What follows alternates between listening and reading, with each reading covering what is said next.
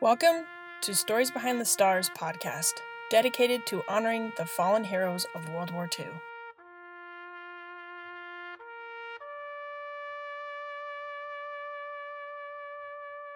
Today, I have the opportunity to interview Adam Earls. Adam, can you tell us a little bit about yourself and what brought you to this project?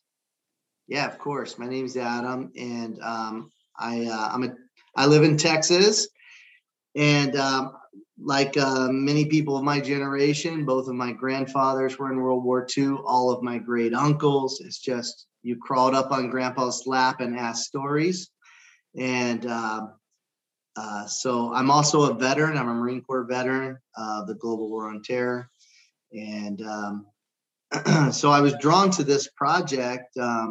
By my own family, by researching my former unit, by researching my ancestors, my wife and our family ancestors' units during the war.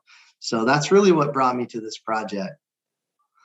So you say your wife has family in that fought World War II. What's her connection with World War II? So, my family's like as old as America. And so you kind of lose that immigrant patriotism. Well, my wife's father's side, they're Filipino natives, and her great grandfather came here during just before the Depression. And I'm sure he was going to bring his wife and child, but the Depression hit and America locked down immigration. So he worked in hotel kitchens and on a dairy farm, and then World War II happened, and President Roosevelt signed this executive order allowing Filipinos to volunteer for the draft because non-citizens couldn't join the military. So over 7,000 Filipinos that were living in America volunteered for the draft, and they ended up forming the 1st and 2nd Filipino infantry regiments. So that's been one of my focus. Fortunately, he survived the war, and that was his ticket to citizenship. And his daughter, my wife's grandmother, lived a long life, and I was able to interview her often of those early days and about her father. So that's really sparked my interest. But, most people know about the 442nd Infantry Regiment, about the Nisei Asian Americans, but not many people know about the 1st Filipino Infantry Regiment. So all these Filipinos that were living basically in modern terms like green card status, basically volunteered to the Army, and they formed this regiment to go back to the Philippines, and they ended up going to New Guinea and then the Philippines. Well, they had to deal with, the racism of the day. They weren't given the glorious Invasion Day beach landings. No, they were given the mop-up operations, go clean out the caves of the Japanese. And it was just a slogfest for them from basically early 1945 until armistice. In fact, one of my favorite stories that I did was on Teodoro Galicia. And, these men were also older. They were born in the early 1900s. Most of these men were in their late 30s. I joined the Marine Corps at 18, and I couldn't imagine doing basic training at 35, 36, 37. But many of these guys did. Many of them were even older, and they lied about their age. So Teodoricio, he was, by the time he got into combat in 1945, he was 39 years old. And by 1945, there was already a P-38 law. Basically, if you were 38 years old, they knew the war was coming to the end. You could get out of the military. And he chose not to do that. And he slugged it out as an infantryman on Leyte. And on his final patrol, he was wounded in combat. And it just so happened to be August 6, 1945, the day that we dropped our first atomic bomb. Most people think the war is over, but the fighting in the Philippines lasted until September. I mean, even later. Actually, there's some stories of rounding up surrenderees later after the armistice. So he, not only could he have gotten out because he was old enough, this man gave his life the day we dropped the atomic bomb over Hiroshima. When, if any, generic student learns anything, you think, yeah, the war's over.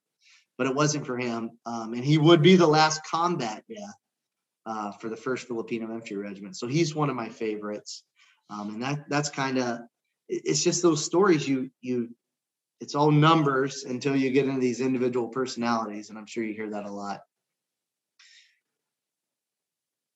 Yeah, I did not know any. I mean, I've heard about what you shared with like the Japanese in the unit in Europe, but I did not know about the Philippine unit. That is, my grandmother is an immigrant from Mexico, and she also experienced in the 50s, coming over in the 50s and not speaking Spanish. She experienced a lot of that, Sure. I don't know. Yeah.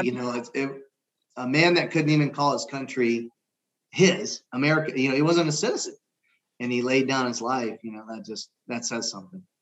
That's a really cool story. And I'm really glad that you're doing that research, because these stories need to be told, because that's what America really is, that this idea that we can come here, we can work really hard, we can have these freedoms, and we can enjoy this prosperity, and it's worth fighting for. Wow, that is so beautiful.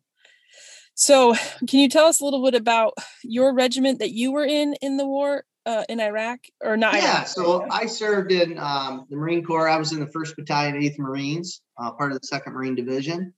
And I was in the invasion of Iraq in 2003. And then I went back in 2004 and 2005 and fought through Fallujah. And kind of a funny story. I've always been a little history nerd. But I had a senior Marine tell me one time, I was so proud of my unit. And he said, 1-8 really didn't do that much. And the 2nd Marine Division is known for Tarawa, and I said, that was 2-8 mostly. And so that really bothered me for a lot of years, and this was really pre-Google days. Well, in the many years afterwards, I've done a lot of research into my battalion. And it's just not true. He just wasn't informed. Now, don't get me wrong. 2-8 sacrificed a great deal on Tarawa, but so did 1-8. And so 1st Battalion, 8th Marines was on Guadalcanal, Tarawa, Saipan, Tinian. And the 8th Marine Regiment is the only regiment from the 2nd Marine Division that fought on Okinawa. And probably a little known fact, Lieutenant General Buckner, who was probably the highest ranking general of the Pacific Theater to be killed in action, was watching the 8th Marines fight through a valley when he was wounded in action. Killed in action. So just so much connection. So that really sparked me to go digging. And I've profiled several of the men. Private Robert Madden of New Jersey was the first Marine killed in action of the 1st Battalion, 8th Marines. He was killed in action 2 days after 1-8 landed on Guadalcanal. The 1st Marine Division had been there since August. The 2nd Marine Division came in early November.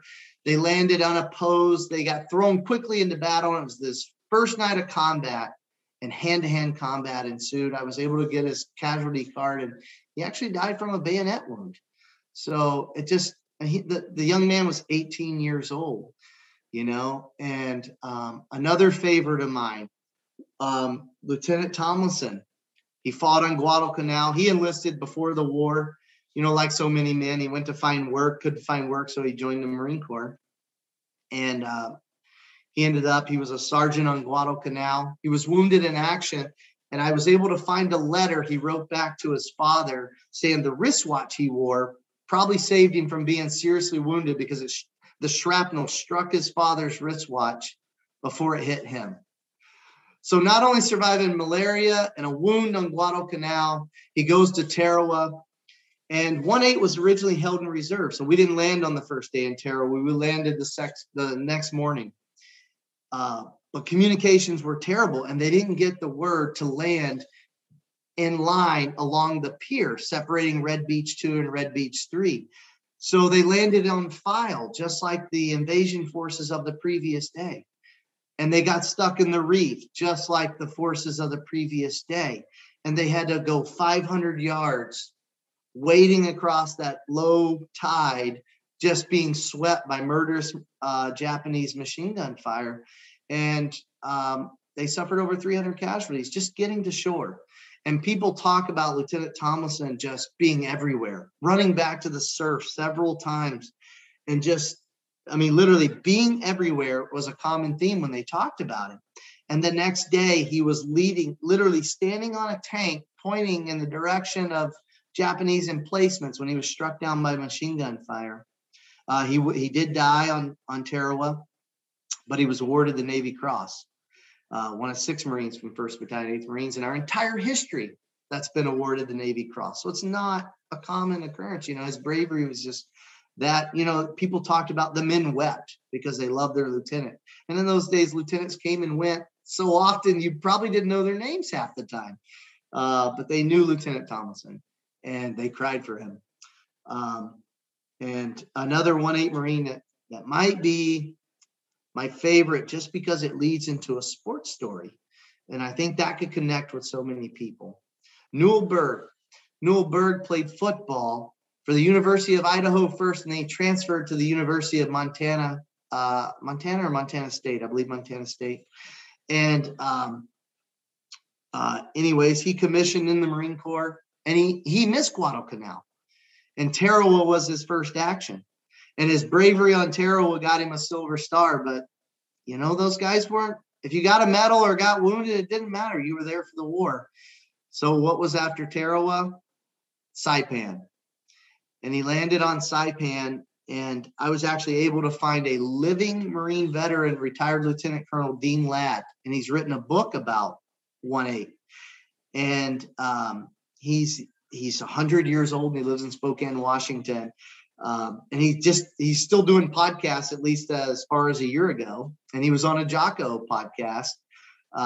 And he talked about being on the beach, which was typically relative safety further in the battle. And the Japanese threw some artillery at the guys, and Lieutenant Berg was hit. And as it hit his femoral artery in his leg, and as he's bleeding out on the beach, Dean Ladd says he looked at him, and the last thing Newell Berg said was, "Get my men off the beach." Just immeasurable bravery. So that builds a connection to the men I've served with and what I've been through. And I'm just proud to stand on their shoulders. Do you have plans to write a book of the stories that you've been finding? It would be a really awesome book. Oh man. One of the hardest parts is, you know, you get to know these guys, but the saddest thing is, you know, the outcome of every single story before you even start it. So that's a tough part. You know, anybody that wants to get involved, that's emotionally tough. It really is. It wears on you, but you just have to tell yourself, these guys deserve it. And probably the hardest thing and the saddest thing I've learned about this, you know, when wars raging all across the world and over 400,000 Americans give their lives, they get, if anything, they get a blip in the newspaper the size of a yard sale, you know, and they just deserve so much more. So that's why I love this project, and I love where it's going. So I'm going to keep doing what I can to contribute. I really agree with you. I think my uncle was killed in World War II. It's kind of, my dad spurred, you know, the project by his memory and things. And we go to visit his memorial on Memorial Day. We go visit his grave, and I have little kids, and we were driving in the car, and he died in the Philippines after the war was over, actually, in a reconnaissance mission, trying to find lost Marines and pilots that had crashed in the islands and stuff. And anyways, when we were driving there, my little 3-year-old was like, "Where are we going, Mom?" I'm like, "Oh, we're going to go see Uncle Myron's grave." And she's like, "Oh, he's the man that died so that that people with different like color eyes," because I was trying to explain to her what Hitler was trying to do and that kind of things. And you know, didn't really denote, Jewish. Like that wasn't something she could really understand, but she could understand like that the racist that was happening with, discriminating against people's eye color, heritage. And she's like, he's the one that died so that people with like different eyes and different families could be alive. And I'm like, yeah, he did. And she's like, oh man, I love Uncle Myron. And she's this little 3-year-old, right? But like, we tell his story because he's part of our family, but so many of these men, their stories don't get told because either, my grandma, his sister, she had 11 children because she just didn't want his memory to be lost, and just wanted to live her life to the fullest because of what he gave, right? But so many of these men don't have that memory, and we have to preserve that. Even though we know the outcome of these stories, like people need to know the little details of these people's lives. Yeah, I love genealogy and family genealogy, and I have a great bit of military history in my family, fortunately, and my dad did the same. And when I was a kid, I came across some of his documents, and I came across, I said, oh, Buddy Ernst died in England. I said, why would my family member die in England in 1944? But I was just a little kid, and so I asked my dad, oh, Dad, I was snooping through your paperwork when I shouldn't have been. And who's cousin Buddy? And he says, you should really ask your grandma. And I was probably about 10 years old, and I can still remember the exact moment. The next family function, we go to grandma and grandpa's, and I come into the kitchen off the back porch, and my grandmother's preparing some dish. And I said, Grandma, what happened to Buddy? And I'll never forget. She just kind of stared out her back window and never made eye contact with me. And she just said, oh, everybody loved Buddy. And it was so sad when he died. And that was it. And even at 10, I knew that conversation was over. So I take off running and go play with the cousins. But as I grew up, I didn't give up. And I started digging in, and he had joined the Army Air Corps, at the beginning of the war, but he was a medic in a fighter squadron. And I thought, medics in fighter squadron in England, that's, you don't die. And so I did some further research, and I was able to get, come to find out he died with a bunch of bomber guys. And I was like, well, that makes even less sense. So anyways, a bunch of sleuth work. And come to find out,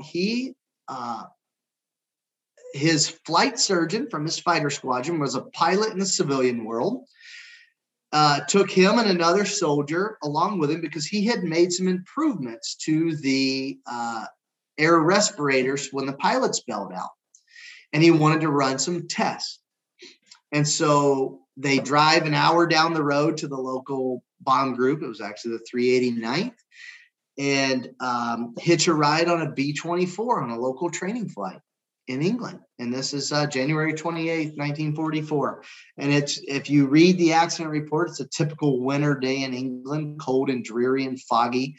The plane takes off, gets to 3,000 feet, and some sort of explosion happens. And, it's just terrible. This bomb crew is already a 25 mission survivor over mainland Europe.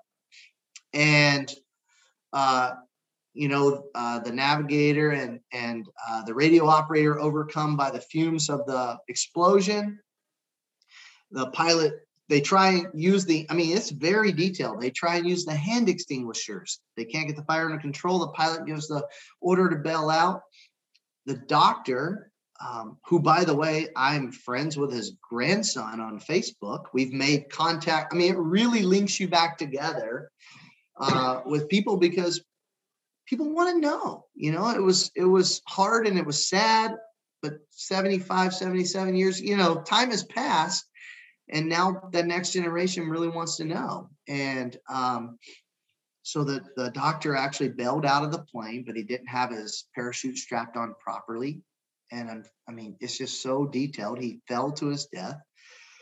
And I presume my cousin witnessed this. The bomber crew, the ones that weren't overcome bail out. And he and the other soldier were just so overcome by all of that trauma and fear, and they decided to ride the plane. And he passed away in an accidental aircraft accident, And so that linked me to a cousin I've never met on Facebook again, And I wrote this. We have a family page, and over time she was in and I was in, but we didn't know one another. Well, I did that research, and she said, that's my uncle.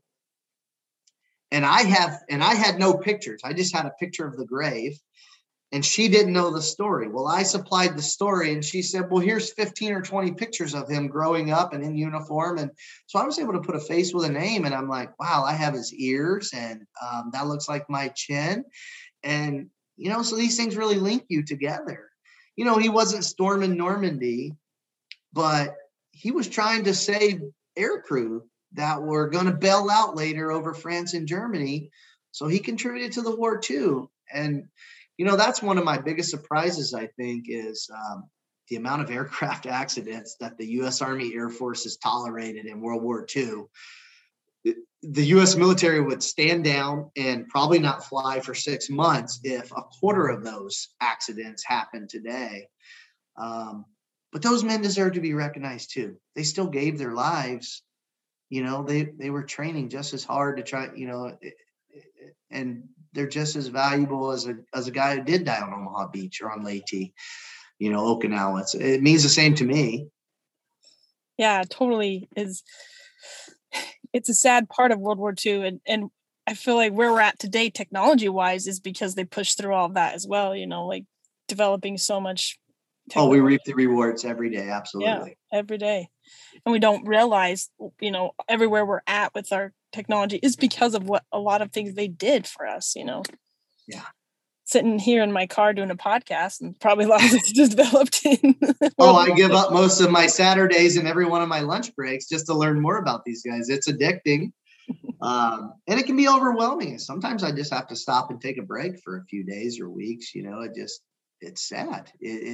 I'm humbled and I'm honored, but it's when you chip away from 400,000 to, the Battle of Anzio or the Battle of Okinawa, down to the individual squad, and that squad mate writes home to the mother about how that person died. And it was just, he was the youngest of 8 children and grew up on a farm, and